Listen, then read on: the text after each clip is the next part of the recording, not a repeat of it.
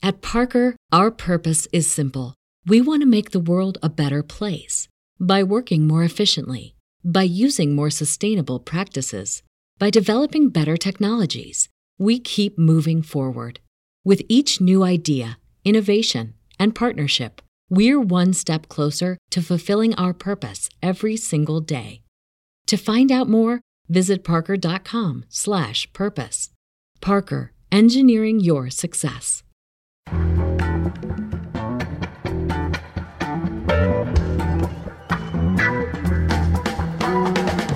From The Nation magazine, this is Start Making Sense, political talk without the boring parts. I'm John Wiener.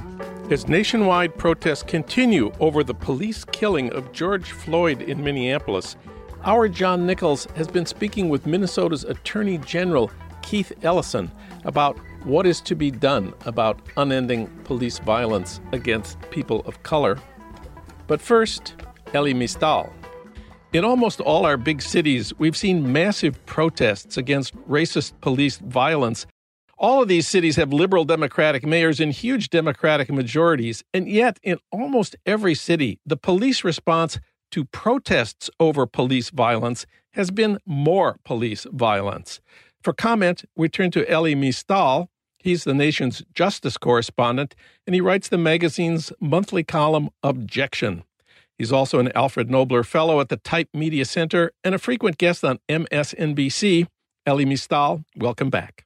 Thank you for having me again.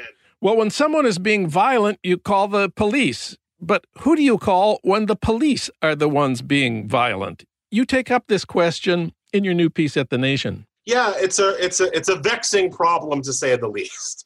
In this moment, when people are protesting brutality, for the police to respond with more brutality is just insane.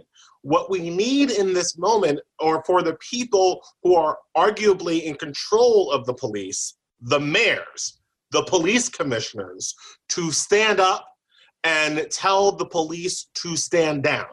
And that is kind of the opposite of what's happening right now. What we're seeing is a lack of local control over the police forces. And it's one of the reasons why these protests are sparking so much property destruction, fires, and violence and whatever. It's a reaction to the posture that the police have taken. Weak civilian control of police power has always been a problem, but that problem, you say, has been accelerated recently. How did that happen? It's part of this long kind of trajectory of the militarization of police. I'm a Generation X guy, right? So if you kind of roll back the clock to 1980, like the police were kind of scary, right? They had like billy clubs and they were like on a moped and like William Shatner was like around, like they had they had power. But with the militarization that we've seen accelerated, really starting in the 90s and kind of zooming ahead from that, we now have true paramilitary forces on our streets. These police are armed with counterinsurgency weaponry. They drive around in armored personnel carriers. They're outfitted in body armor as if they're preparing to go to Fallujah. And it's an entirely different kind of level of force that they are able to apply to the peaceful protests, the slightly rowdy protests. It doesn't matter. They're able to come over the top in such a way that there is an argument, that violence begets more violence, that kind of posture is itself an inciting reason for some of the violence. And it's an important context here.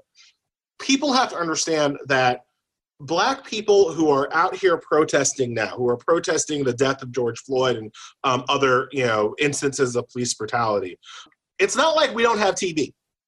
It's not like we didn't just see for the past month and a half, white people generally lose their minds over quarantine issues, over being asked to wear a mask, over social distancing, right?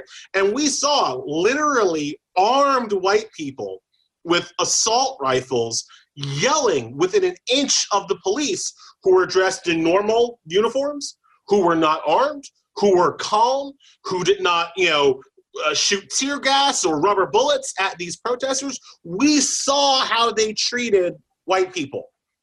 And so when you show up to your protest, when you show up in your town and the police are outfitted in riot gear, it immediately tells you that you are not going to get the same treatment that the white people got, which is why you were out there protesting in the first place, right? So it's really, it's a thing. You write at The Nation, most mayors in this country fail to control their police, but Bill de Blasio in New York is unique. Please explain. This guy. I feel personally betrayed by Bill de Blasio. I know it's weird to personalize in that way, but it is how I feel. Because this man explicitly, after Mike Bloomberg, who was the mayor of New York City for 3 terms, had really awful policing policies, instituted a stop and frisk program that was eventually deemed unconstitutional. Mike Bloomberg, 3 terms, coming on the heels of Rudolph Giuliani for 2 terms, who was one of the most aggressive pro-police mayors in the history of the country, to come off of 5 consecutive terms of over-policing. Bill de Blasio comes out here in his campaign for mayor and explicitly promises that he will not be like Bloomberg, like Giuliani. Explicitly promises that he will rein in the police.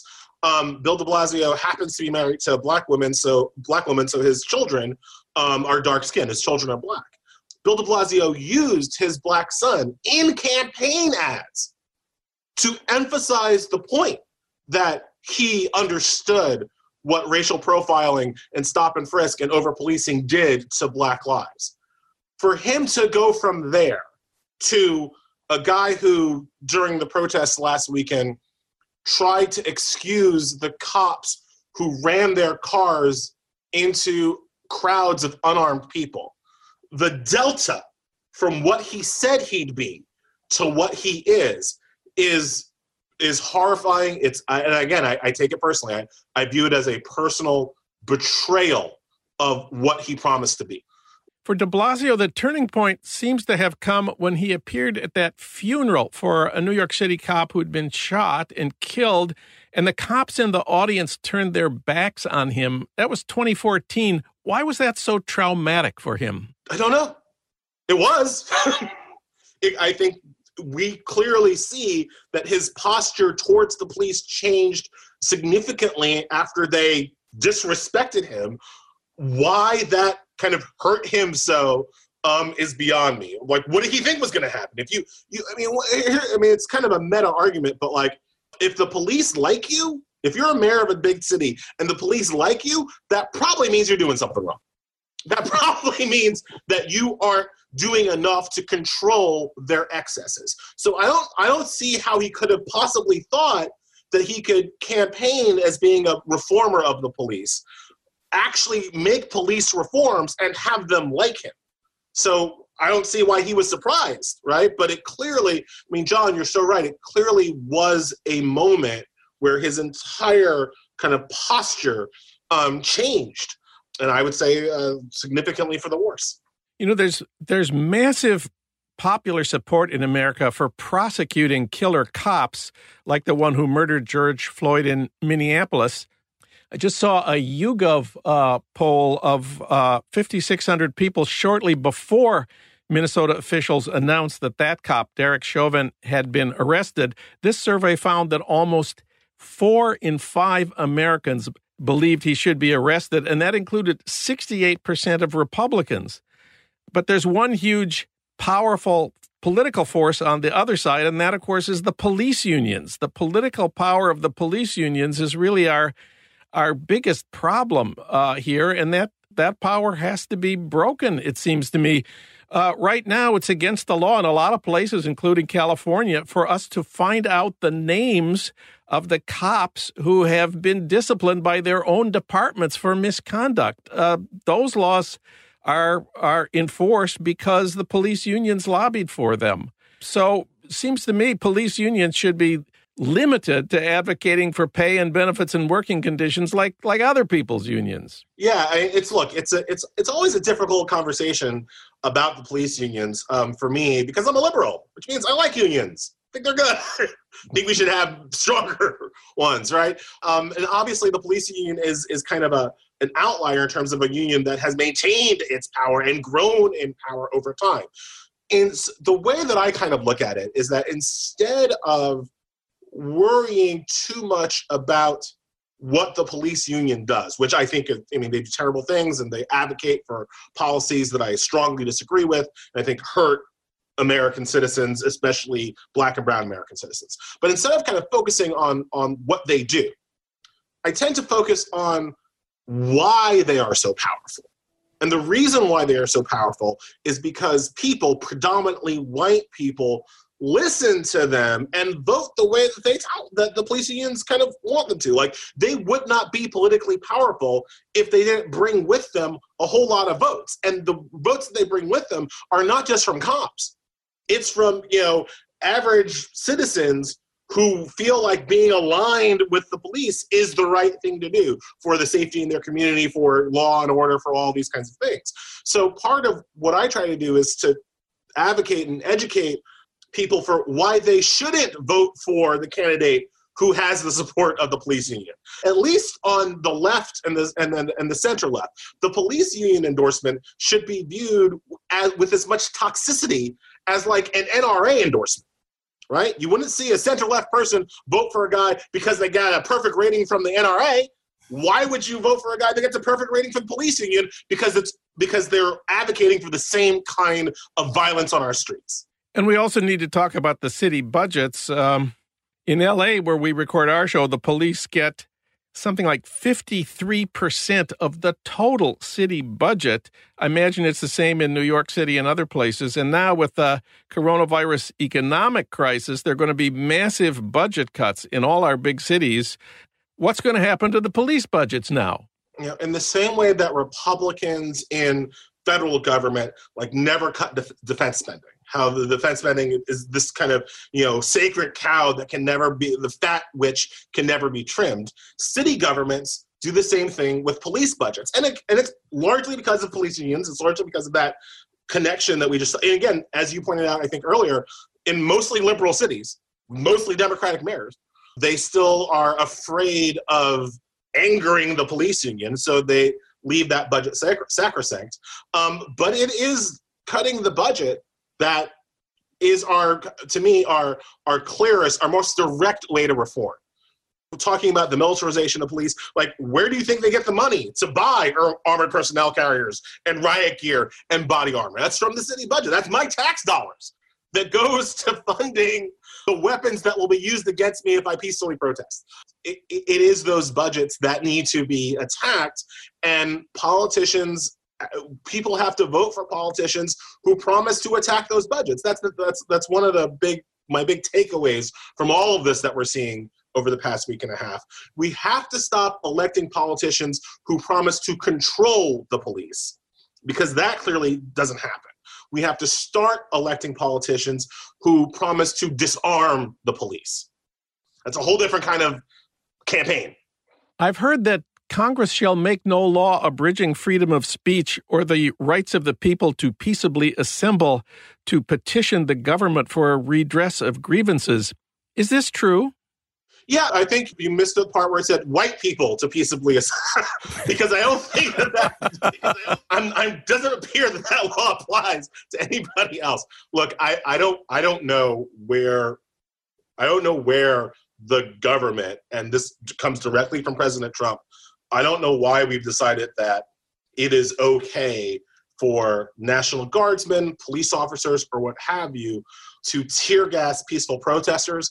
I don't know where they've decided that it's okay to shoot rubber bullets at members of the press. I mean, in some cities, it looks like members of the press are being targeted.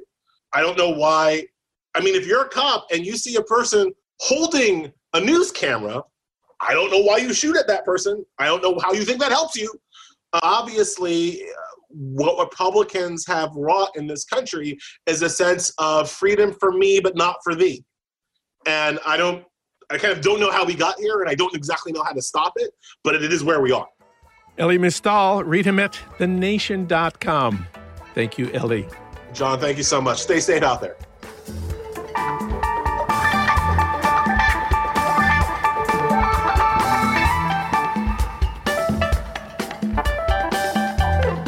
Now we turn to the events in Minneapolis and to John Nichols. He spoke over the weekend with Keith Ellison, the Attorney General of Minnesota. Ellison has a deep knowledge of the neighborhood where George Floyd was killed. Ellison represented that district in Congress, and of course he went on to be co-chair of the Congressional Progressive Caucus. Keith Ellison will be heading the prosecution of the killer cop Derek Chauvin, who's been charged with murder. John Nichols, welcome back. I am glad to be with you, John. I was going to say it was a pleasure, but I'm afraid these times have undermined the use of that word. Yeah, I know what you mean. Well, the police are supposed to represent us and work for us, but in his interview with you, Keith Ellison points out that the police have always been in place to maintain the legal and social order, and he makes a powerful argument about that. Yeah, it's really interesting because I've covered Keith Ellison for a long time. And I'll tell you, on Friday, as so much of the attention began to focus on Minneapolis and what was happening in Minnesota in general, I reached out to him, and I wouldn't have been surprised, even though I have known him and covered him a lot over the years, wouldn't have been surprised if he said, I'm just too busy. But instead he said, no, I would really like to carve out some time to talk about this because I think this has to be put in perspective. And so we talked a couple times on Friday, and then we arranged to have a long conversation very early on Saturday morning. And this is where he went to. He said, look, you have to understand that if you have a just social order and the police are supporting and sustaining that order, that's one thing. But if you have a social order that goes back in its roots to slavery, segregation, Jim Crow, discrimination, he ran through this list. He says that's another thing altogether. And then he mentioned that, of course, he grew up in Michigan, in the Detroit area. He said, look, there was a great consciousness there that the police often were not on the side of organized labor, that there you had a case where they were defending an economic order. Understanding how deeply rooted this crisis, this challenge is. Martin Luther King Jr. spoke about police brutality in the I Have a Dream speech, and also in many of his speeches and writings, that Malcolm X spoke about police brutality, that the NAACP and other groups, not in recent years, but generationally, have been talking about police brutality. Now we have a rising generation of activists with Black Lives Matter and other groupings talking about police brutality. And he made that point that, we've got a challenge in this country, a fundamental challenge that has gone unaddressed for too long. We think of Minneapolis as a deep blue progressive stronghold. It elected the first Muslim to Congress, Keith Ellison. Now it's represented by Ilhan Omar, one of the first two Muslim immigrant women in Congress. When Trump came to town not too long ago, the liberal mayor snubbed him, refused to welcome him to the city. But the police in Minneapolis are not part of any of this. The police chief is a progressive black man, but the real power is the police union and its president, and they gave Trump a hero's welcome when he came to Minneapolis, and the president of the police union appeared with Trump on stage wearing a T-shirt that said "Cops for Trump." Keith Ellison, of course, knows all about the problem of police unions, and especially the police union in Minneapolis, the way they protect violent, racist cops. What did he say to you about it? He was very blunt about it. He did talk about the political realities of it. He also talked about the notion that while the chief has significant powers, the head of the union becomes almost an alternative chief, someone with a whole host of powers. And remember that Keith Ellison is a militantly, passionately pro-labor member of Congress and Attorney General. So he's not against unions. But what he said is, look, if you're negotiating for wages and benefits and for basic protections, basic safety, yeah, that's what a union does. But in the case of these police federations, particularly the one in Minneapolis, he suggested that you really create a situation where there is a protection for bad cops. And that's hugely problematic, not merely because a bad cop might stay on the force, but also because good cops feel like there's very few avenues to speak up. Because if you say, hey, I'm really concerned about this other officer, instead of having immediate action taken and when the evidence is presented, have it dealt with, you end up in a situation where nothing happens.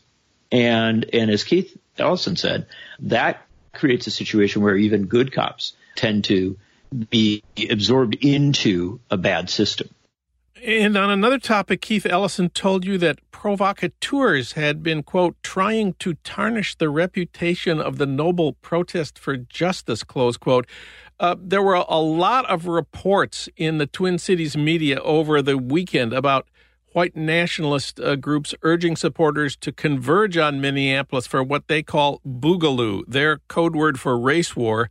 That's one reason why the city closed all the big highways coming into Minneapolis on Saturday night. I know you talked with Keith Ellison more about this. Yeah, we talked a lot about his concern. And I want to emphasize not just his concern. This is something that a number of officials in Minneapolis and in Minnesota have talked about, that you have a protest movement here that's very large and very passionate, and that is seeking to deliver a message about police brutality and more generally about a need to change police in this country.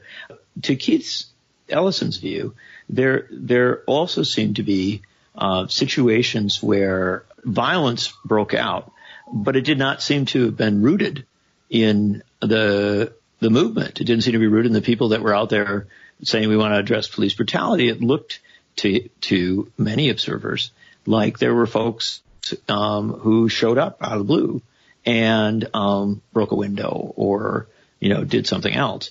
And he described a couple of circumstances that were of particular concern to him, and he talked about some of this at a press conference as well. He has said, as the Attorney General, if you've got information, get it to me. I want to know.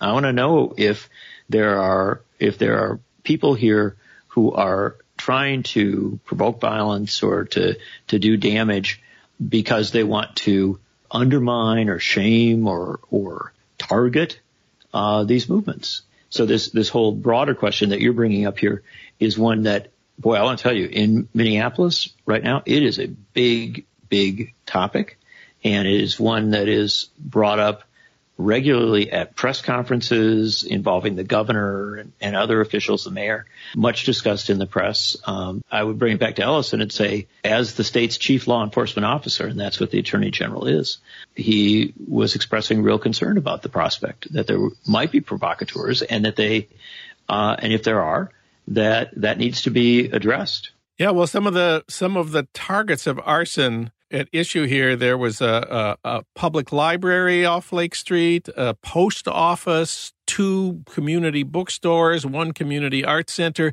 Doesn't seem like Black Lives Matter would be targeting these places. Look, you don't always know what happens right in difficult circumstances. But what I would suggest to you is that having been out and covered a number of these demonstrations, I have seen Black Lives Matter activists being really focused on getting the message out, right? Yeah. Making sure that the message is delivered and that the discussion doesn't get distracted from it. And this is one of the big problems in this country. You and I have talked a lot about media, and one of the great challenges in the United States is that, boy, our media system is really, really good at covering a fire.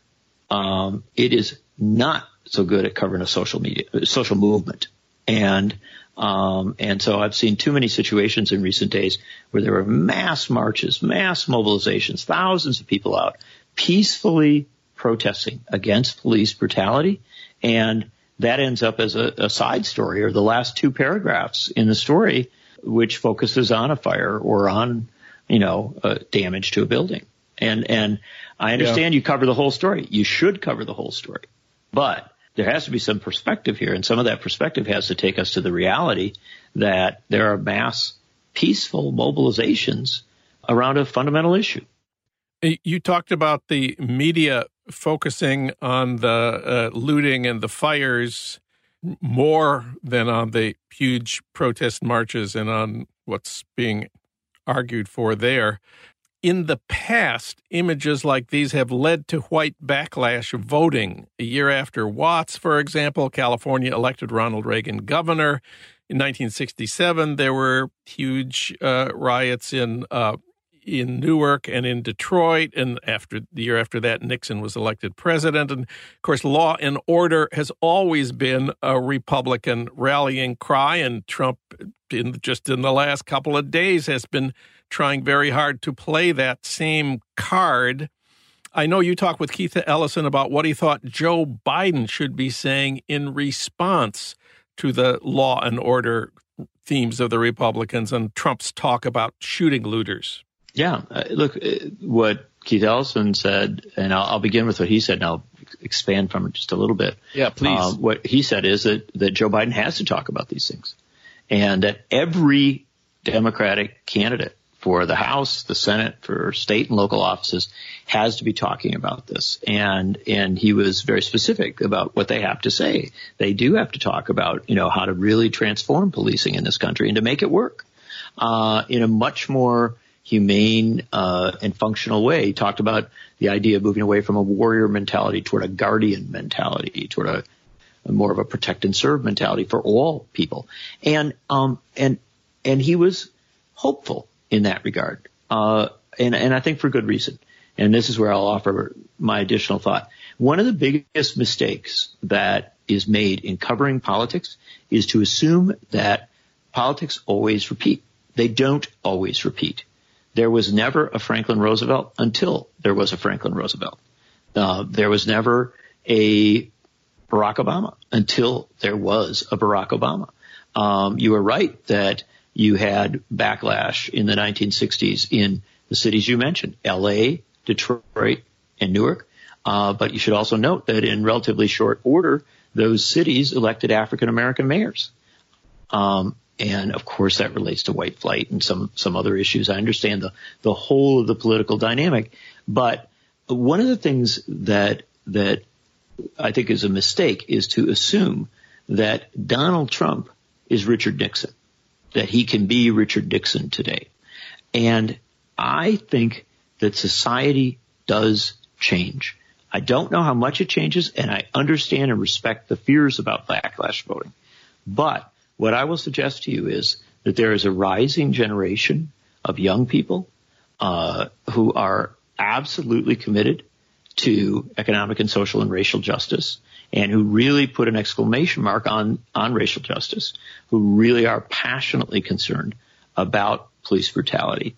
And so the job of the Democrats is not to kind of go soft and try and, talk around these issues, which is the mistake that Democrats made in the past. It is to go right into it and to have that discussion and to explain, A, why we have to change, right? And B, how much better off we all will be if we address police brutality and the broader challenges with policing, that society will be better off. And if you make that argument in detail, aggressively, intelligently, I think you can avoid or at least deal with a lot of the backlash, and in fact mobilize a much higher turnout of people who want to see the change. So, believe me, 2020 is the year where we prove the old theory that the future is unwritten, right? Everything about this year is unstable and uncertain. But we know what Donald Trump is going to do in this year. We know that he will seek to exploit these issues. We know that he will seek to divide people as part of his reelection effort. He will do so in the ugliest and most brutal of ways. And so the question is, do the Democrats raise an alternative message? Do they put a North Star out there and say, hey, look, we're heading in a very different direction, and what we propose is, a future where we address these issues and where we begin to bring society together, not through force and not through yelling about law and order, but through a shared pursuit of justice. And I don't think I'm naive about this. I think there really is an opening to get this right, but there is also the great danger because, unfortunately, Joe Biden comes from an era when there was tremendous fear of backlash voting. So what you're going to have to do is pull him away from that and toward, a deeper, more historic democratic message that you have nothing to fear but fear itself, and to say that the Democrats this year ought to be talking about these issues. They ought to be talking about a new vision and a new direction. They ought to listen to people like Keith Ellison. And I think they can get places that are better for them politically and that I know are better for society. John Nichols spoke with Keith Ellison, Minnesota's Attorney General, about the police killing of George Floyd in Minneapolis and the larger issues of social justice around it. Read it at thenation.com. Thank you, John. Thank you so much. I appreciate the conversation.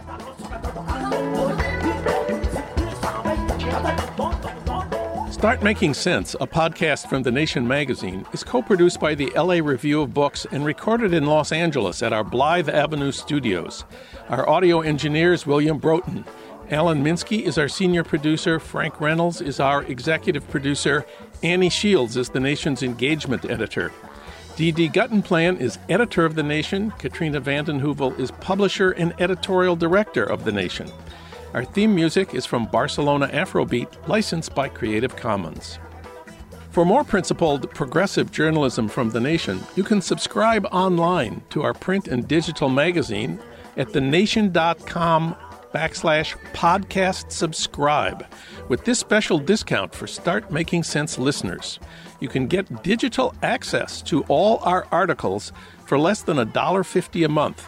Or you can have our print magazine delivered to you for just 60 cents an issue. That's at thenation.com/podcast subscribe, one word.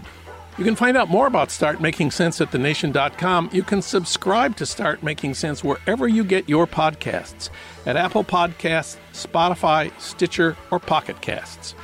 I'm John Wiener. Tune in to Start Making Sense next week for more political talk without the boring parts.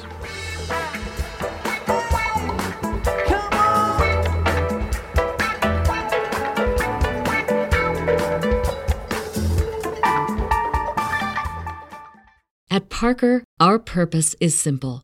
We want to make the world a better place by working more efficiently, by using more sustainable practices, by developing better technologies. We keep moving forward. With each new idea, innovation, and partnership, we're one step closer to fulfilling our purpose every single day. To find out more, visit parker.com/purpose. Parker, engineering your success.